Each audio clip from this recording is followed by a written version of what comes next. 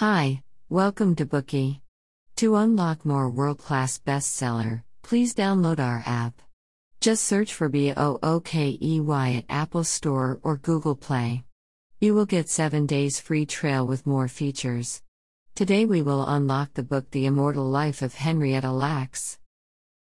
Immortality is a topic that conjures up images of beauty and imagination, which has been talked about since ancient times.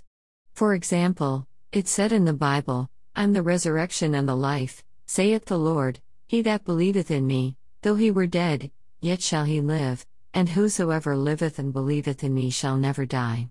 Over the past 1,000 years, instances of people who become immortal from believing in religion have never been found, but this hasn't affected people's pursuit of immortality. Therefore, in modern society, many people hope to achieve immortality by turning to advanced science and technology. In 1967, scientists were commissioned to freeze the body of an American physicist James Bedford using cryogenic technology. In July 2015, the body of John Wenlian, a common voluntary worker in Shandong, China, underwent the same treatment.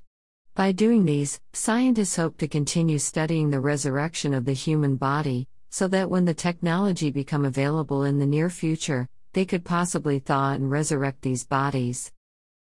Is the belief in immortality a scientific fantasy or a reality?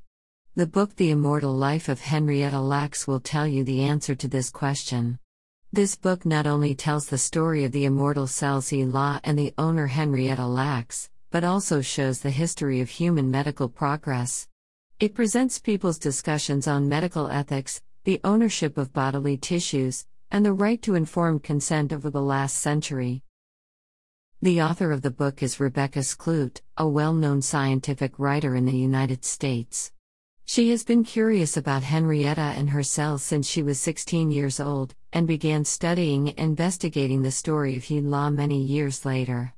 After 10 years of exploration, the author not only discovered the secret of Henrietta's immortality and the story behind the cells, but also learned about the moral and ethical challenges that scientists faced when using Henrietta cells in their research. The author finally finished this 320,000-word documentary work of literature and published it. She wanted to help people understand the immortal life of Henrietta Lacks, and hoped to draw their attention to the value of life, individual dignity, and medical ethics. Next, I will tell you the story of Henrietta in 3 parts. Part 1, The Previous and Present Life of Henrietta. Part 2, Henrietta's Great Contributions. Part 3, Problems Caused by Henrietta. Let's start with the first part, The Previous and Present Life of Henrietta. For those who are uninitiated, let us first introduce what Henrietta is. Henrietta is the cell of Henrietta Lacks, who was a Black American woman. As such, the story should begin with Henrietta Lacks herself. Henrietta Lacks was born in a shanty in Roanoke, Virginia in the United States on August 1, 1920. Her mother passed away 4 years later. Her father sent her to their old home in Clover, Virginia, where she lived with her grandfather Tommy Lacks and cousin David Lacks. Henrietta and David got up at 4 o'clock every morning to feed the livestock and look after the orchard. They then went to the tobacco field with other relatives to plant or harvest tobacco. They spent almost their entire childhood like this. Henrietta at the age of 20 and David at the age of 25 held their wedding ceremony at a priest house on April 10, 1941. David began to work in a steel mill near the Turner Station at the end of the same year. Henrietta also moved to the Turner Station a few months later and started a new life. She cooked meals for David and their children during the day, and often danced with her best friend Sadie in the bar at night, or played bingo at home. Sadie said, "Henny made life come alive. Being with her was like being with fun. Henny just loved peoples. She was a person that could really make the good things come out of you." However, good times always pass quickly. On January 29, 1951, Henrietta went to the Hopkins Hospital for a physical examination, and a vicious case of cervical cancer was discovered. She received radiation treatment at this hospital on February 6, which was the most common therapeutic method for cervical cancer at all hospitals in the United States at that time. After the procedure, Dr. Wharton wrote in the report, "The patient tolerated the procedure well and left the operating room in good condition." Before that, however, Dr. Wharton excised 2 coin-sized tissue sections from Henrietta's cervix. The cervical tissue sections were quietly handed over to the doctor's assistant without Henrietta's knowledge or consent. After that, Henrietta seemed to regain her health for a short time, but the cancer cells spread again very quickly. On August 8, Henrietta, who had just had her 31st birthday, was hospitalized due to intolerable pain. A month later, her body was completely infested with tumors, and her abdomen bulged like she was pregnant. On October 3, Henrietta begged her good friend in tears, "Please let David take care of my children after I die, especially my baby girl Deborah." Her life ended at 12:15, October 4. Henrietta Lacks died, but her cervical tissue cells were sent to George Gay's laboratory without her or family's knowledge. The name of the cells was changed from Henrietta Lacks to HeLa. Why was it called this? It's mentioned in the book that Mary Kubitschek, Gay's lab assistant, had a unique habit of labeling cells. She chose the first 2 letters of the patient's first and last name, and combined them together as the name of the cell. So she labeled the cervical cancer cells as HeLa when she saw the owner's name was Henrietta Lacks. 2 days after Mary cultured the HeLa cells, Gay revealed to some close colleagues, "My lab might have grown the first immortal human cells."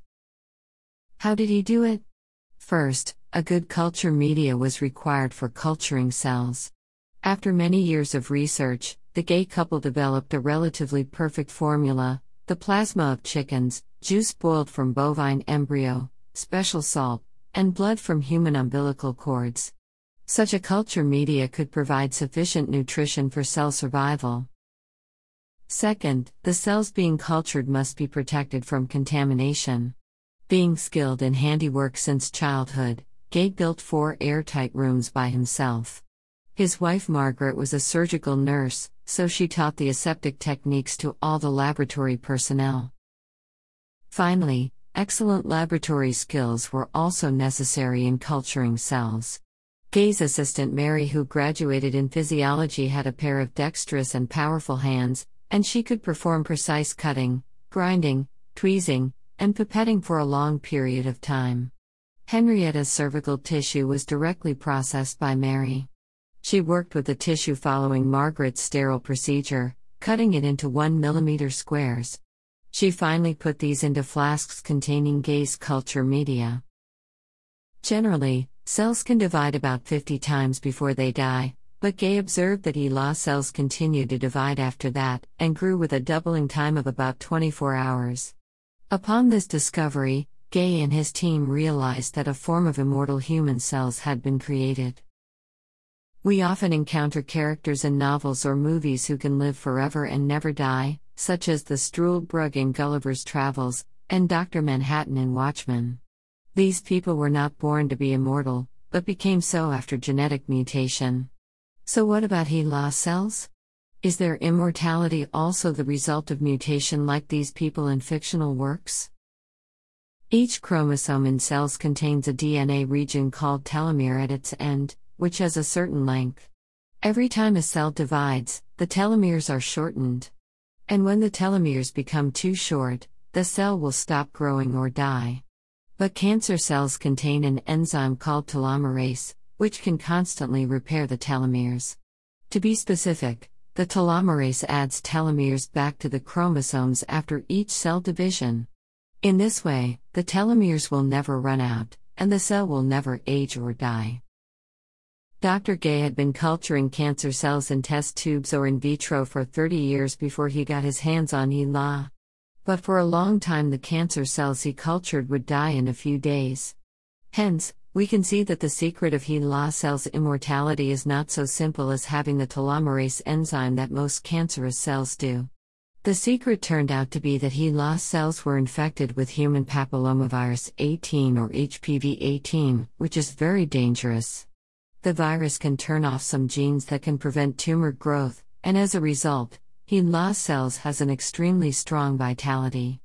These cells can still grow vigorously even after leaving the human body.